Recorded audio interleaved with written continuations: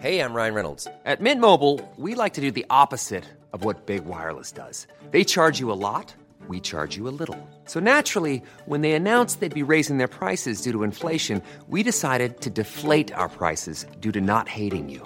That's right. We're cutting the price of Mint Unlimited from $30 a month to just $15 a month. Give it a try at mintmobile.com/switch. $45 up front for 3 months plus taxes and fees. Promo rate for new customers for limited time. Unlimited more than 40 gigabytes per month. Slows full terms at mintmobile.com.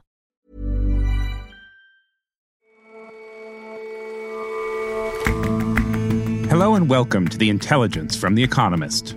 In New York, I'm John Fassman. Every weekday, we provide a fresh perspective on the events shaping your world. War has, of course, made life difficult for Ukrainians. It's also been hard on the country's animals once kept as pets or in private zoos. Our correspondent went to Kyiv to meet the woman who has saved at least 600 of them. And 4 decades ago, Jacqueline Gold hit upon the idea of revamping the Tupperware parties of the 1950s to sell sex toys.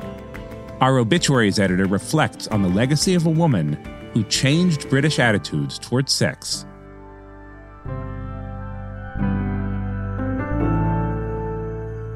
First up, though,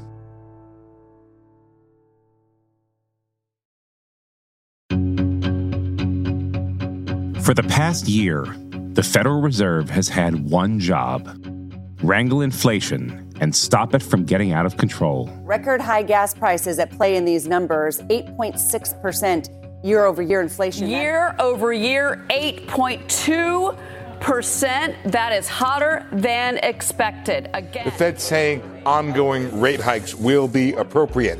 The Fed also raising the 2020... Successive rate hikes since March 2022 have made decent headway. American inflation peaked at 6.6% in September 2022 and has been falling steadily since. It seemed things were on track. But in the last fortnight, a destabilizing banking collapse threw the Fed a nasty curveball. Silicon Valley Bank collapsed on Friday. It became the largest U.S. bank failure since the 2008 financial crisis. Regulators also shut down Signature Bank, based here in New York. And it left Chair Jerome Powell and his colleagues with a difficult decision to make at yesterday's Fed meeting.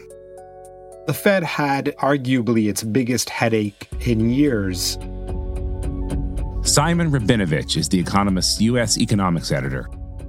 The question was, does it prioritize financial stability, or does it prioritize dealing with persistently high inflation?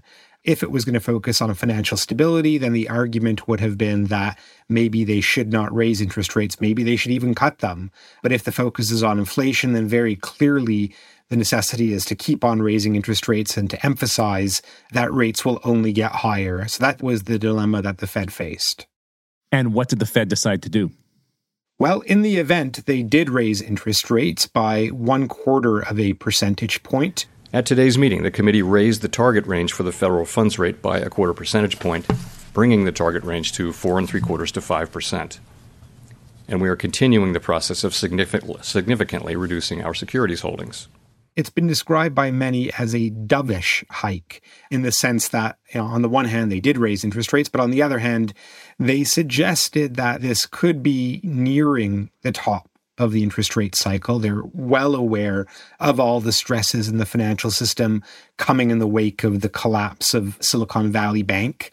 For the time being, they are still raising interest rates. And so Chairman of the Federal Reserve, Jay Powell, explained the Fed's reasoning for continuing that upward path. My colleagues and I understand the hardship that high inflation is causing, and we remain strongly committed to bringing inflation back down to our 2% goal. Price stability is the responsibility of the Federal Reserve. Without price stability, the economy does not work for anyone. So we just heard from Powell. Give us the counter-argument. What would the case have been for not raising rates?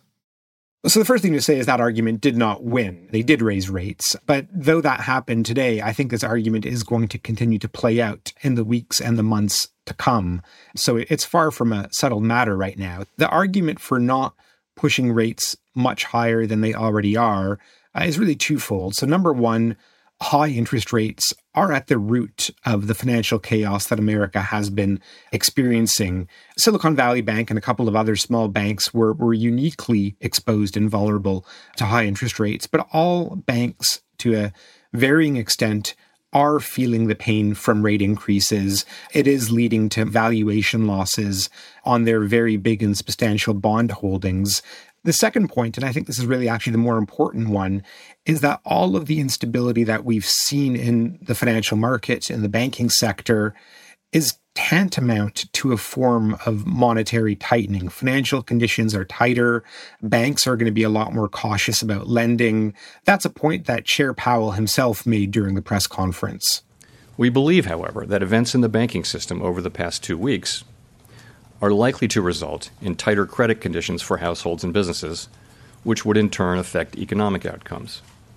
It is too soon to determine the extent of these effects, and therefore too soon to tell how monetary policy should respond. The basic point there is that the market is already doing some of the Fed's work for it. Financial instability is going to cool the economy. And moreover, the Fed doesn't want to tip the economy and the financial system into a crisis. So given that you already have this slowdown baked in, and given that you have this risk of something much worse than just a slowdown, why not pause at this moment? And so that argument did not carry the day. Tell us what did. Why ultimately do you think they decided to raise rates? Well, ultimately, as we all know, for the past year, the Federal Reserve and other central banks have been laser focused on the problem of inflation. Inflation in America is running near its highest in 4 decades. The labor market has remained incredibly tight, although there has been a lot of interest rate increases, a lot of tightening. In fact, there have been signs of rebounds in some parts of the economy, including the property market, which is seen as being the most rate-sensitive part of the overall economy. So you put it all together, and the outlook is for inflation remaining too high for comfort. So, a couple of weeks ago, before you began to have this banking chaos, the expectation had been that the Federal Reserve would raise interest rates by as much as 0.5 percentage point. So the fact that they did just 1/4 percentage point already is an acknowledgement that things haven't gone according to plan, but they're still very, very concerned about inflation. And to the extent that they do succeed in calming the financial problems, we could well be back in a situation in a month or two where inflation is once again running high and the Fed is scrambling to do something about it. So given this very complex interplay between the Fed's efforts to fight inflation, their efforts to maintain stability in the banking sector, and I guess what you might broadly call market psychology, how equipped is the Fed to fight fires on multiple fronts? In theory, the Fed would say that it's very well equipped. It has 2 basic sets of tools. One set is its monetary policy tools, especially its interest rates. It uses those for cooling an overheated economy or stimulating an economy that's fallen into recession. So the other set of tools are the supervisory, the regulatory, the emergency lending tools. It's kind of unusual, though, the situation they're in right now, because if you cast your mind back to the global financial crisis or the big COVID slowdown in 2020, everything in the economy was pointing in the same direction. Everything was going down. And so it could draw on both its interest rates as well as its different lending tools to basically try to prop up the economy, prop up the financial system. But the Fed is now in a situation where, on the one hand, the economy and especially inflation are still overheated. That calls for tighter interest rates. On the other hand, you now have this instability, this turmoil in the financial system, which calls for directed support. The balance does exist, but trying to get it right in practice is extremely difficult. Let's talk about one seat on that proverbial seesaw. How is the fight against inflation in America coming? So inflation has been slowing from its heights, but it's not been slowing fast enough. And so I think the key thing to emphasize here is that Jay Powell and the rest of the Fed do not believe that the fight is over yet. The median unemployment rate projection in the SEP rises to 4.5% at the end of this year and 4.6% at the end of next year. Inflation remains well above our longer-run goal of 2%. So whereas the market has priced in the Fed cutting interest rates before the end of this year several times, the Fed itself thinks that it's not going to start easing rates until next year, precisely because it believes that inflation is not going away. It's not going away quickly enough. So that's what the Fed has to say about inflation. Did it have anything to say yesterday about banking sector stability? Well, as you would expect, Chair Powell came out and said that he thinks the problems are under control. He said that, it was a series of isolated institutions that were really outliers, and that they had to step in as heavily as they did to prevent contagion, to prevent the problems in a couple of badly managed banks from spreading to much better managed banks. The banking sector turmoil for now seems to have calmed down, but the underlying issues are still very much there.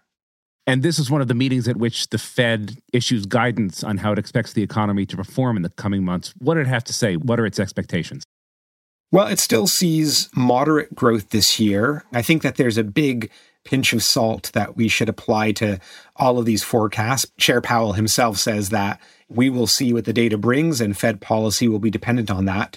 But he also said that he still thinks there is a path to a soft landing for the American economy, one in which they're able to bring inflation down. They're able to avoid having any kind of outsized problems in the financial sector. I guess that's a kind of cheery note to end on, but I would also add a less cheerful note, which is that the risks around this narrow path look a lot bigger than they did a couple of months ago. It used to be that the risks were, on one side, there was high inflation. On the other side, there was the potential for a recession. I think at this point, you have to say that inflation looks a little bit scarier, given all of the easing the Fed has had to do to keep the financial system on track. And the downside is no longer just a mild recession. The downside really is a financial crisis. So I think for the sake of the world, we better hope that the Fed does stick to its narrow path, because either side of it does look rather frightening. All right, Simon, thanks so much for your time today. Thank you, John.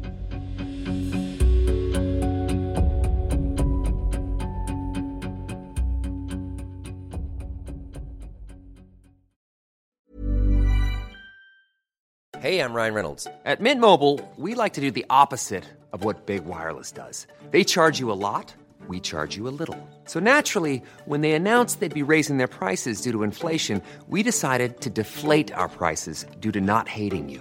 That's right. We're cutting the price of Mint Unlimited from $30 a month to just $15 a month. Give it a try at mintmobile.com/switch. $45 up front for 3 months plus taxes and fees. Promo rate for new customers for limited time. Unlimited more than 40 gigabytes per month. Slows full terms at mintmobile.com.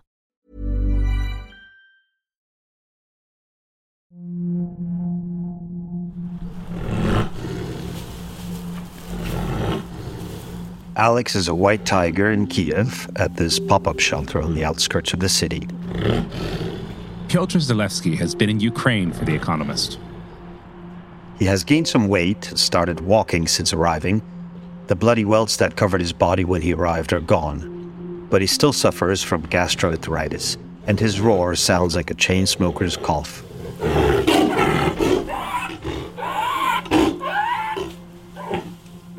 But he will live, thanks to the Herculean efforts of one woman.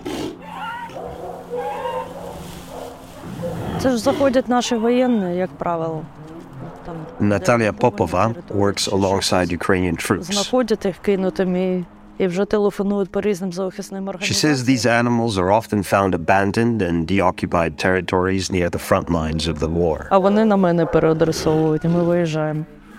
The troops call animal protection agencies, who all have her phone number, as she travels across the country at war to pick them up.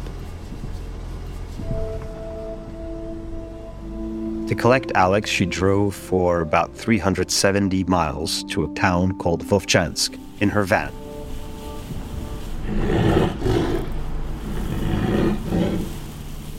She has rescued and looked after lions, tigers, bears, wolves, hedgehogs, and many other species.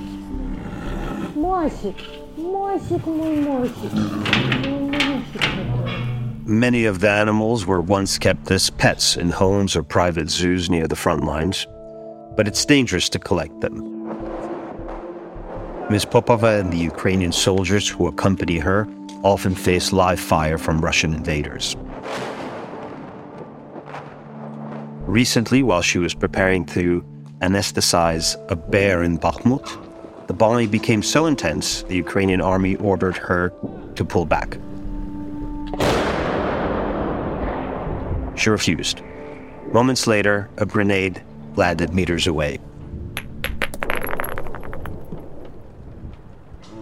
"We'll die together," she remembers telling the bear. But the grenade failed to explode. Since then, she says, the soldiers think she's crazy. Ms. Popova aims to rehabilitate any animal that she's able to rescue. She says they often struggle with concussion because of the shelling. She says they remember and get flashbacks to their experiences. So she often has to keep them on sedatives during airstrikes around Kiev. She says they often have musculoskeletal problems and problems with their digestive system. And one lioness she rescued turned out to have been pregnant.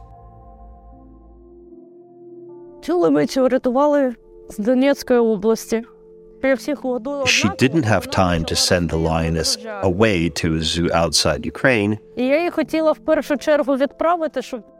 in fact, she gave birth to 3 cubs. This is something she usually fights against. Some of her rescues end up at the Kiev Zoo, which has its own problems with blackouts and with Russian missile strikes.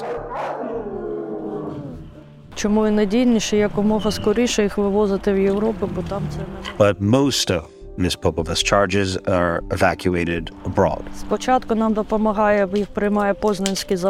The first destination is a zoo in western Poland where the animals undergo rehabilitation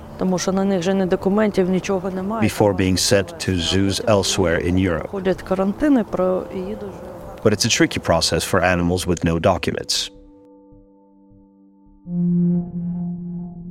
She ends up having to wait for weeks and sometimes months before being able to transport them to Poland.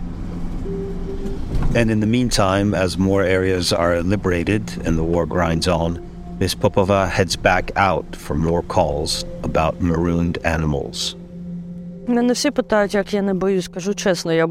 She says everyone asks how she is not afraid. But I am afraid, she says. Only idiots are not afraid. I'm just the only one who is afraid and goes. Others are afraid and don't go. That's the only difference. Хороший котик, хороший.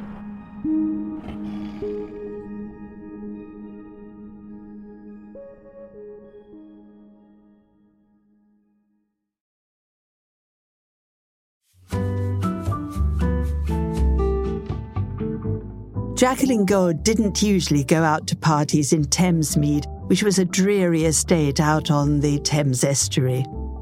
But in 1981, one day, she found herself going with a friend to a Pippity party, which was an event where women in their own living rooms would sell each other clothes.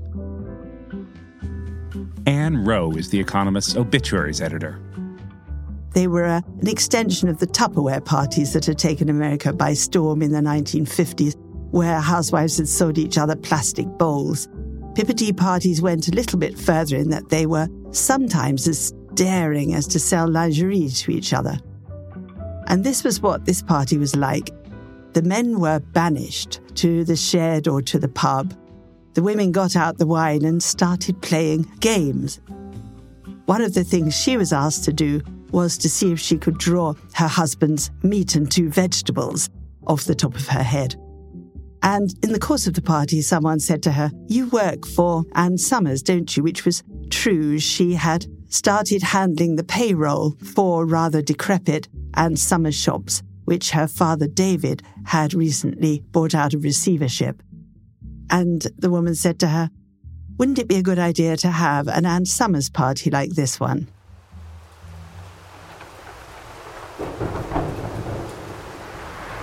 It was plain something had to change in the world of retail sex toys and everything to do with sex generally. At that time in England, even though it was not that long ago, the only place where you could buy remotely sexy clothes and gadgets was seedy sex shops. Their customers were almost uniformly men who were called the Dirty Raincoat Brigade. Women wouldn't set foot in these shops, so they had to put up with the men buying what they thought the women would like. And they were getting increasingly fed up with this.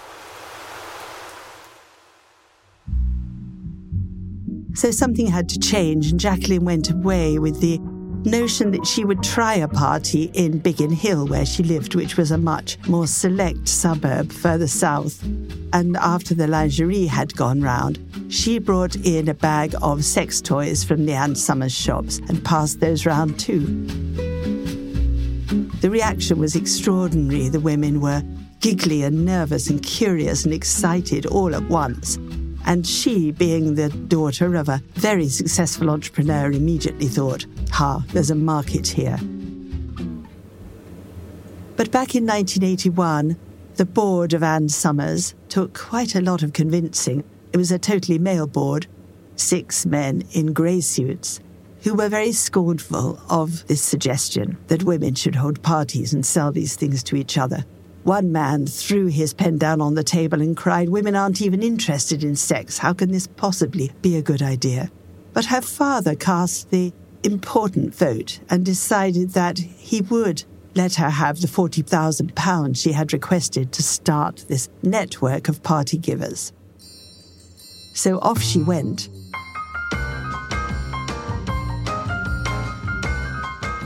She would hold recruiting parties in the Strand Palace Hotel. She would place adverts in the Evening Standard. She got into trouble for doing that because she was still on the very edge legally. This was seen as unlicensed sex work. She went to a trade show in Bristol once, and her stall was ordered closed down as she herself was arrested. When she went to Ireland, it was even more difficult. She set up a branch in O'Connell Street and opened a shop there. In response, she was sent a bullet in the post. She defused all this opposition by simply being herself. She was a quiet, very shy woman, and she also encouraged the shops to look as bright and welcoming to women as possible. There was all sorts of saucy gear on sale there, all kinds of chocolate willies and penis pasta and anything that made a bit of fun of men's parts, all sorts of aids to blissful sex, a great many vibrators. This was her main line.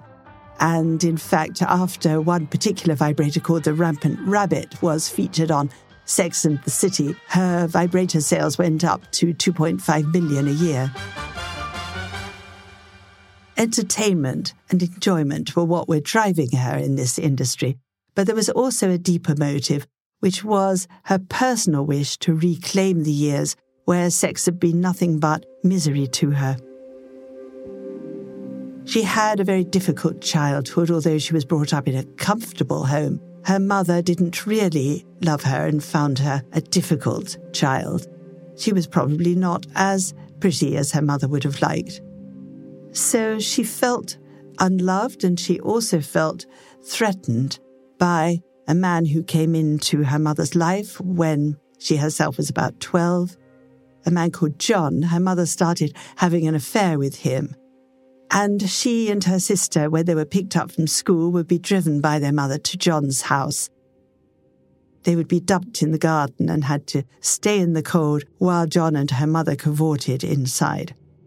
John then moved in to become her stepfather. He was a terrifying figure, and worse than that, he would trail after Jacqueline. He would watch her as she showered. He would watch her as she slept. And he was clearly grooming her for sex. He did everything he possibly could to her, except fully penetrate her. She was utterly miserable, but by the age of 15, she gathered up the courage to tell him to stop, and to her great surprise, he did.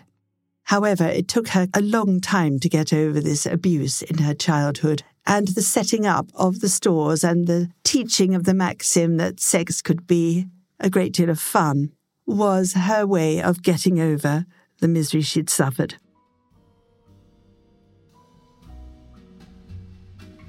And she felt very sure that there would never really be change until the attitudes laid down across millennia began to alter. So that women were no longer brought up to think they ought to be perfect, and men were no longer brought up feeling that they were the ones who had to be brave. She had certainly proved in her career that women could be brave too. Anne Rowe, on Jacqueline Gold, who has died at the age of 62.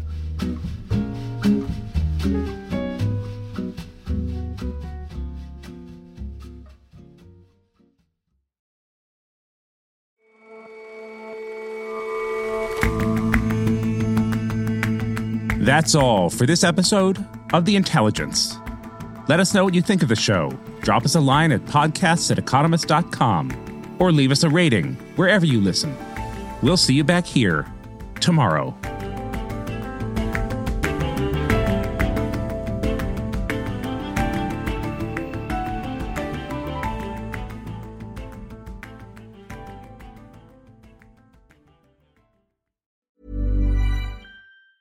Hi, this is Janice Torres from Yo Quiero Dinero. From a local business to a global corporation, partnering with Bank of America gives your operation access to exclusive digital tools, award-winning insights, and business solutions so powerful you'll make every move matter. Visit bankofamerica.com/banking for business to learn more. What would you like the power to do? Bank of America, N.A., copyright 2024.